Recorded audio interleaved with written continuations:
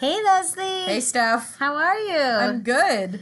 So you got your vaccine yesterday. I did. Round one. Round one. Yeah. I did. Yeah, it was super exciting. How do you feel today? I feel good. Yeah.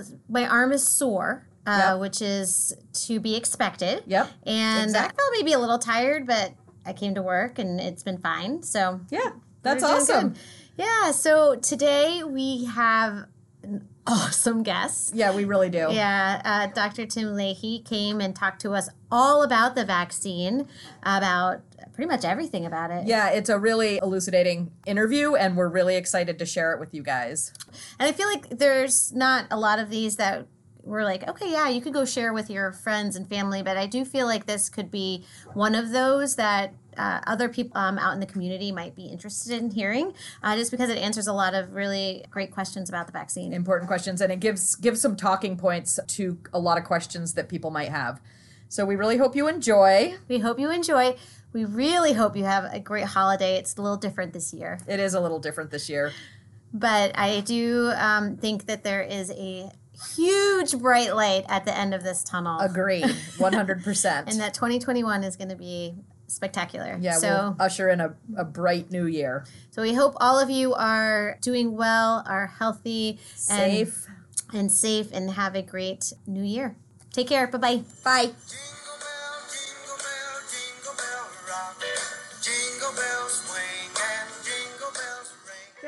So we're here. We're going to talk hopefully about the vaccine. I actually had a dream about it last night. Wow. About receiving the vaccine, about how it was distributed. It was like this whole very elaborate. So apparently it's on the forefront of my mind right now. Yeah, I think so. This is getting under all of our skins, I think. Exactly. Yeah. So why don't we start, Tim, with you just sort of telling everybody who you are and what you do here at the hospital. And really, we kind of want to dive right in and see if you can elucidate for us a little bit about the differences between the mRNA and then the AstraZeneca vaccine. And maybe we'll start there. Okay. I am Tim Lahey. I'm an infectious diseases doc and ethicist at UVM Medical Center. And a common question that's asked is, how are the mRNA vaccines, like the Pfizer vaccine that was recently approved, different from typical vaccines? Typically, an influenza vaccine is probably the best example. It contains little proteins and sugars that are part of what an influenza infection would look like. The influenza vaccine is the one that we know the most, and that contains pieces of the virus itself so that your immune system can get a look at it and mount a response that provides protection. The mRNA vaccines are different because what they include instead is some of the mRNA genetic code of the virus that then goes into the cells of your body and are turned into a protein by your own body. And then you respond to that. And the reason why that's helpful is partly that the vaccine is much easier to make than usual vaccines. And so that's probably why an mRNA vaccine was first to market. And also your body knows how to make gobs and gobs of protein out of mRNA. For instance, the hair most of us grow is originally from mRNA. Not working for me on my head, but He's got a lovely hairdo. Full head, yeah. Full head. if you can't grow the hair, at least you can polish it, right? Right, that's right. So in terms of the mRNA piece of it, how does your body create a protein that it then responds to? So how does it say, okay, we don't like this protein, we're going to mount an immune response that's then going to protect us from whatever virus is out in the world? Because typically, we make something, it doesn't usually then we create like a reaction to it. Typically. Yeah, that's right. So if your body is actually turning this vaccine mRNA into a protein, a common question is, why doesn't your body then think that that protein is part of itself? And it turns out that the immune system is already programmed from birth to know the difference between a protein that is itself versus a foreign invader. And so even though the body made this protein, the sequence of the protein is the sequence of a virus. Okay. And the body can still tell the difference, and it still says, what? And it freaks out and makes an immune response that confers protection from this disease. So do you think then, with that in mind, that there is more of a chance of having an autoimmune issue later from an mRNA vaccine versus a typical vaccine? I don't really believe that that's a big risk. I think it's a theoretical concern that I'm glad people are looking for, because of course you'd hate to miss something like that. And so far, at least in the 40,000 people studied, they haven't seen it, but they're going to keep on looking. But I'm not super worried about it. Partly mRNA is used every day in all of our cells to do stuff. And so it's such an ordinary thing. I think it's unlikely to cause problems. And the viral protein that it's making is different enough from so many things that I think it's really unlikely to cause mischief. You know, that's me looking into my crystal ball a little bit and saying the only way to know for sure is to watch. And viruses that we get the regular way, which say COVID, there's no chance to say we wouldn't have an autoimmune reaction to actually having the actual virus also. Like the risk is also there with getting a virus as it is with getting a vaccine. Like, am I correct in saying that? Yeah, this is a really key point. So, you know, most infections don't cause autoimmune problems, but it looks like COVID does. Right. There was actually a big study that came out looking at how common it is for people who had the illness itself to develop autoimmune antibodies against lots of things. So for me, I look at it and I say, well, one, this vaccine looks to me like it's very unlikely to cause an autoimmune problem, and so far we haven't seen it.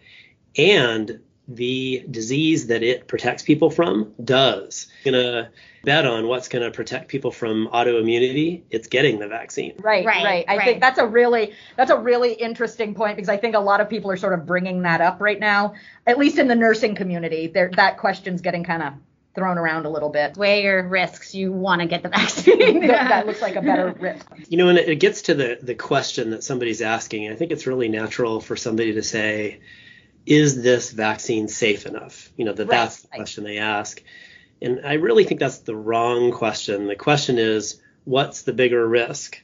And for me, that's a no-brainer. COVID-19 is by far a bigger risk than this vaccine. Right. That's good. Right. That's good to put out there. Especially as an infectious disease expert, it's a really important message to hear. Because I mean, we kind of were discussing, Leslie and I, before, there's I hate to say the political spectrum out there, but there is a lot of misinformation. And I think we just naturally, as human beings, we kind of get brought into that. And so like our first thought is, okay, is this safe? How do we know it's safe? Even as healthcare providers, we are constantly dealing with that. And vetting the information, right? And it's important for us to know what then to support and then educate our patients with. Right. Because we get asked every single day. You know, and I think that actually is why I hope that part of what we learn as a society this year is who to trust about what thing. You know, each of us has political leanings, and so that I think should influence how we think about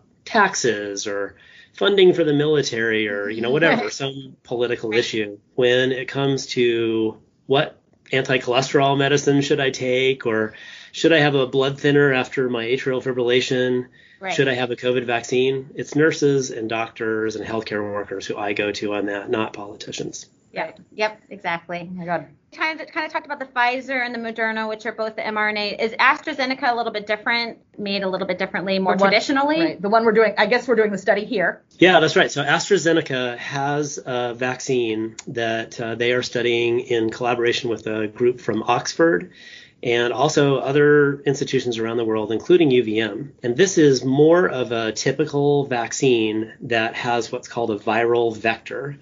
They've basically taken a virus, hauled out the disease-causing pieces of it, and replaced it with something that'll make bits of COVID protein. And so this kind of vaccine has been studied a lot against lots of different illnesses and is similar to things that have been used to create vaccines against, say, Ebola or HIV. And AstraZeneca, of course, is a well-trusted pharmaceutical company, and Oxford and UVM are trusted institutions. We know less about whether the AstraZeneca vaccine is going to come to market and when, and that's because their initial studies had some slip-ups, and there was an accidental use of the wrong dose of the vaccine in one of the studies that they did that actually ended up having better efficacy A data than the lot one of positive effect, right? Yeah, so that was sort of a big surprise.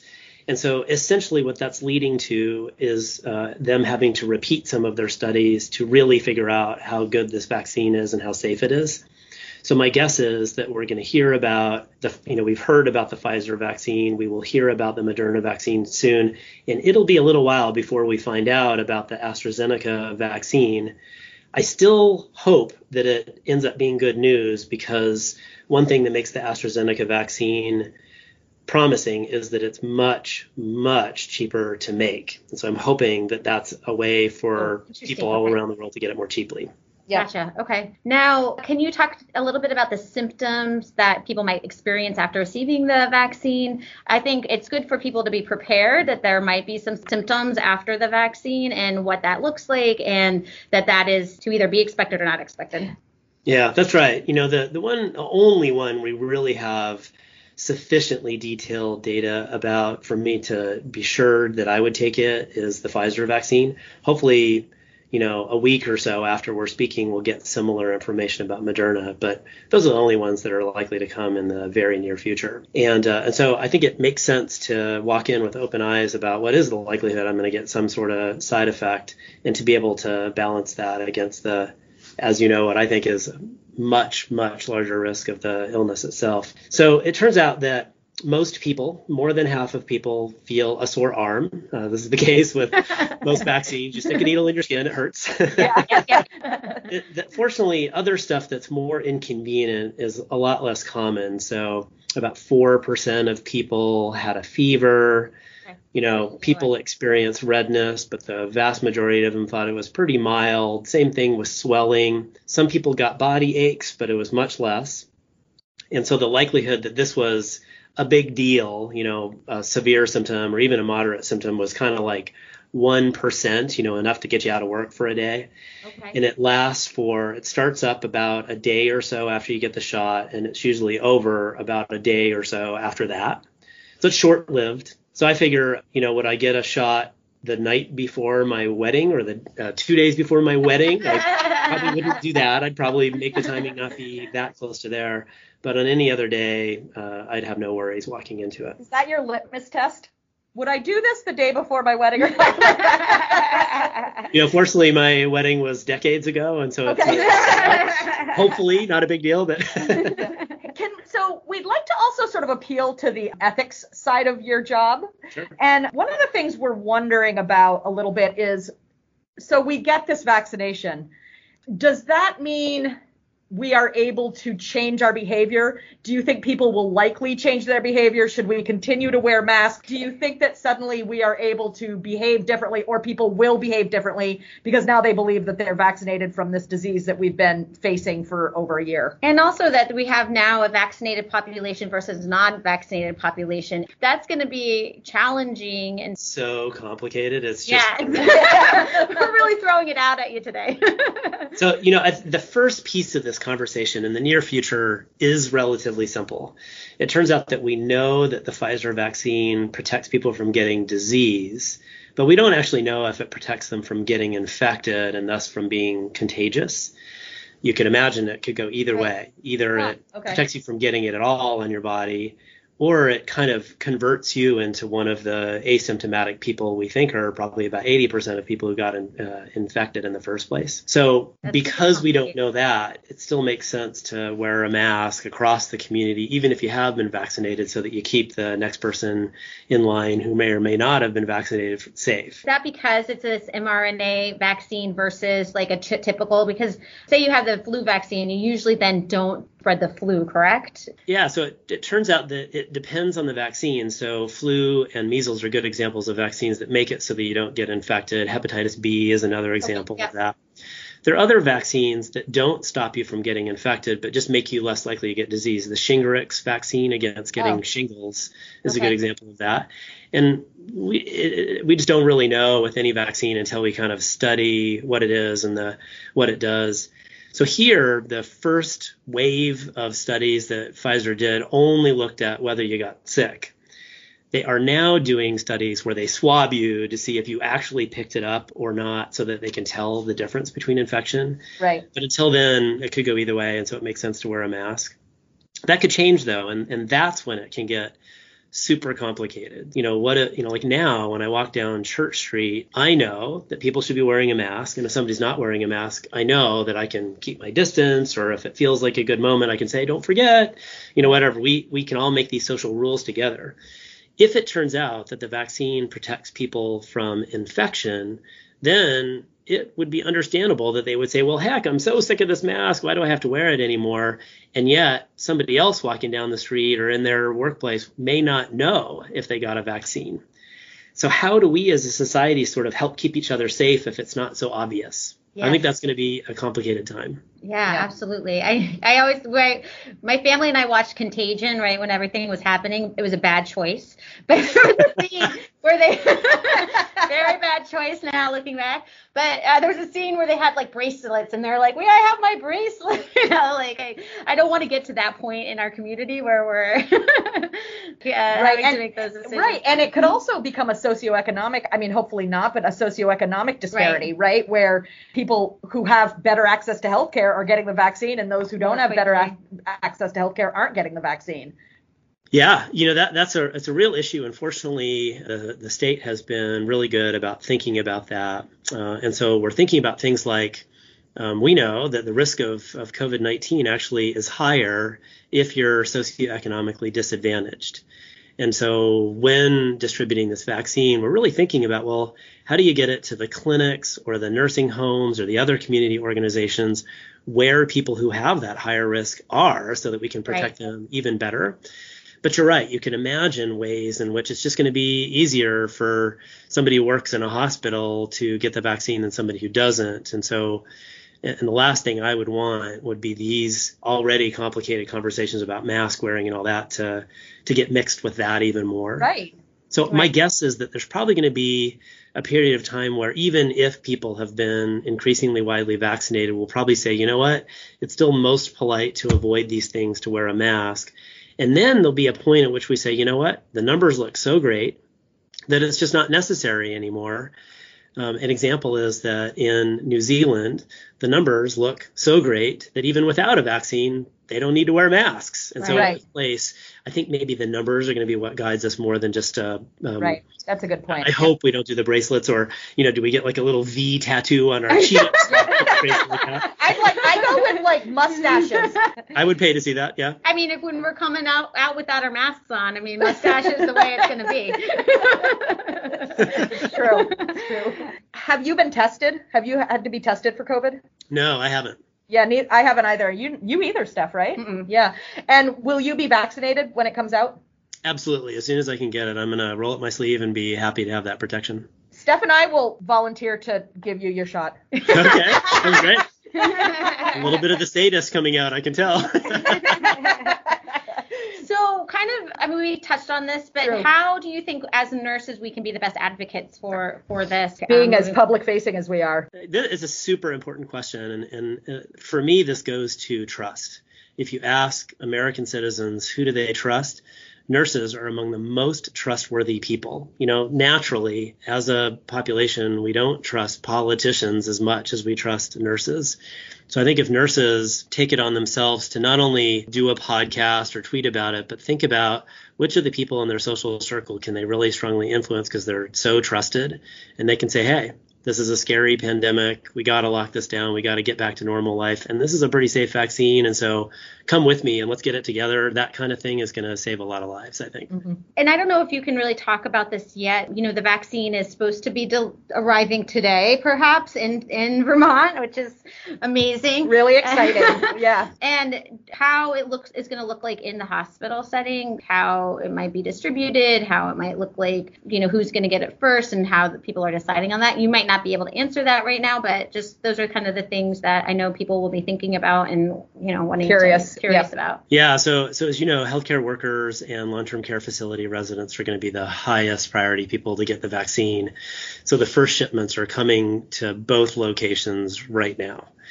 And so what's likely to happen, tables are going to be set up. There'll be a big box of vaccine that's been taken out of one of these sub-zero freezers, shows up in, say, Davis Auditorium. It'll essentially go down a priority list that leaders are finalizing as we speak, that essentially is ranked according to how likely somebody is to be exposed to a COVID-19 positive patient, how likely they are to be versus exposed to sort of the general population that might or might not be COVID positive versus people who are not COVID positive. And then also other things like how likely are they to be doing an aerosol generating procedure versus not? How long are they in the room? So nurses are in the room with patients much more than doctors are. So all these factors are sort of being weighed so that the people who are the most exposed, highest risk are at the top of the list. So that makes sense that it'll be, the COVID units, either on McClure 6 or in the ICU, going down to specialties that work on that, whether that's, nurses that rotate through those units or physicians that rotate through those units, respiratory therapists, all different kinds of folks, down to other people who sometimes take care of COVID patients, but a little bit less. Hospital medicine would be a good example there, and so on. And you can imagine that like within a given group, there might be people who are higher risk than others. Yeah. So just to use my group, there's I think 13 infectious diseases docs and probably 30, 40, I don't know the total number of people who work in infectious diseases. But some of us do full-time clinical work, and some of us do part-time clinical work. Some of us do more administrative stuff or more research than others. And so, of course, there are going to be some people, even within each group, that are a little bit more exposed and so should get it more. Some of us might have medical conditions that make it so that we're at higher risk. The challenge with those other things that aren't just about the group you belong to is that nobody really knows the details down to the minutia. Like your supervisor may or may not know your whole medical history. Right. So the way we're going to work that is that supervisors will help people sort out, knowing that we don't want everybody in the group to get it all at the same time because we don't want us all feeling crappy with a muscle. Right. Potentially, so the supervisor might say, you know what? Cindy Noyes works more. She's an ID doc in my. We're a big practice. fan. We're a big fan of Cindy Noyes. She's been here twice with us. Yeah, she's interviewed She is a hero, right? So she works more clinical weeks in the year than I do, and so my boss, Kemper Alston, is going to know that and say, Cindy, you might want to go a little bit earlier than Tim, and Tim can be in the second wave, and so stuff like that will happen. And if it turned out that my boss knew that somebody had a bone marrow transplant last year or something, he could sort of whisper in the area, hey, you might want to be in this first group. But my guess is that we're going to be going so fast and vaccinating so many people that the little details like that are less important than everybody in that group's got to get shots, and then the next group and the next group and so on. We offered to vaccinate Kemper too. We let him know that we would. When we interviewed him, we told him. Did he see the glint in your eye? And he totally did. He actually chuckled. He's like, wow. And he was like, wow, you got a chuckle out of me. People want to stick a needle in that guy, huh? We're not afraid. We are not afraid. So it does sound like it'll go through the hospital pretty quickly. In terms of the general population, I know obviously nursing homes is going to be a top priority. It sounds like, more high risk autoimmune disorders, those patients will then probably be maybe the next round. What does it look like in the general population with the vaccine, and how is that getting prioritized, at least here in Vermont? And let me add to that, people that have already had COVID, is it recommended they get vaccinated as well? Right. Yeah. So the easier part of this is that if people have had COVID, as long as it wasn't within the last 3 months, they are recommended to have the vaccine. Because we don't know yet whether having COVID really provides the same level of protection as the vaccine does. We'll see, but it's unknown. So the next two groups, are, as you said, people who are high risk, living in a community, who are either older than 65 or have a medical condition that makes them at high risk, and people who are essential workers. School teachers, police, people like that who we need to keep things going in our society. Essentially, they're going to be getting the vaccine around the same time and probably through different mechanisms. It's so much simpler to think about just in-house, how do we vaccinate everybody who works in this building? Once we get into the community, then we have to think about, well, how do we get the vaccine? Can we get the vaccine to the grocery store, to the firehouse, to the school, to all the places where people are? And in some places, is that just not possible? And so do they need to come to a clinic or to a hospital to get it? And the details of that are going to boil down to which vaccine is available. And so the Pfizer vaccine requires the sub-zero freezer. And so it's whoever gets it is probably going to be at a hospital or some clinics or pharmacies or very close by. Whereas the Moderna vaccine can be stored in a normal refrigerator, and so it's much more likely to be widely available. Yeah. So my guess is there's probably going to be this first wave where we're just giving the Pfizer vaccine to people either within the healthcare centers or people from the community who can come to our hospitals and clinics where we can refrigerate it and give it to them there as fast as we can. And then hopefully the Moderna vaccine comes out, and then that's just easier to spread throughout the community and get it to churches and grocery stores and wherever it needs to be. And they're both 2 shots, correct? 21 That's days right. apart. So it's a little bit more complex. And the AstraZeneca, too. That's also a 2-shotter, right? Yeah, that's right. Yeah. So you have to figure out, wherever you get it, you have to figure out how to come back and get it again. So I'm going to kind of switch gears on you a little bit. The new FDA-approved I can't even say bamlanivimab. Bamlanivimab. Bamlanivimab. There you go. Thank you. Can you just talk a little bit about that and what that is? And because that will also something that is going to be available for a certain population of people, correct? Through this hospital. Yeah, that's right. So the Vermont state is currently getting shipments of bamlanivimab from the federal government. And so it is available through one of these EUAs to people who want it. Really importantly, it's an experimental agent. And so unlike the vaccine where that is on the market and it is indicated and it's proven safe and effective, this is more like, some of the early information is kind of intriguing, but we don't know for sure. And so if you want to be part of a kind of an experiment to see if it works, you're welcome to. But it's not something I want to overpromise about and say that will work. So what it may do, based on the early studies, is that it looks like it may protect people who definitely have COVID-19, who have a positive swab, and who do not need to be hospitalized. It can protect them from needing to be hospitalized, maybe. The challenge is that it is a bummer to set up logistically. It turns out that this is an IV infusion. And so you have to figure out, how is it that you get people definitely a diagnosis and then you bring those COVID positive people who are not that sick, who do not need to be hospitalized, to a healthcare facility so they can get an IV sitting there in some way safely near other patients. That is no small thing. And so as a result, the NIH treatment guidelines have said that this is not part of the standard of care. It's investigational. But if people want to kind of push the envelope, then here it is so that we can try it. Okay. So my guess is we'll see that there are probably going to be some people who are enthusiastic about it and other people are going to wait. Gotcha. Interesting. And it's for mild to moderate symptoms that are not hospitalized, do not require with extra the hope oxygen. Of keeping them out of the hospital. Yeah. I mean, that's the hope. And it's it would be more for high risk patients, right? It's not for me who doesn't have any underlying conditions, isn't above 65. That's right. In fact, I think the most promising thing that I've heard of, I'll be curious to see how this works, is nursing home residents who have COVID. You can imagine in a nursing home, there is the ability to give the IV much more easily than some other places. They are already there. We know that we want. They're already cohorted. They're already cohorted. They're already at risk. We want to protect them specifically because they've just had such high death rates. Maybe that's a way for the logistics and the need to come together and we can take care of those folks. Yep. But again, it's experimental, so I could see some nursing home residents are going to want it and some won't. Yeah. As infusion nurses, Steph and I are kind of excited about the opportunity to maybe do it. Well, I mean, and as you know, we're having nursing home outbreaks here, so wouldn't it be great to have an extra thing that we can do to help people out? Yeah, 100%. Yeah, absolutely. Yep. Wow, you're great to interview. Thank you. Now, I kind of just like logistical question. Are you just constantly reading up on every? Like, I feel like I realize that that's what you do and are interested in, but there's so much information all the time. Are you? How do you keep up with it all? It's like an infectious diseases doctor's like beautiful time to be living, right? Like you couldn't have picked a better year.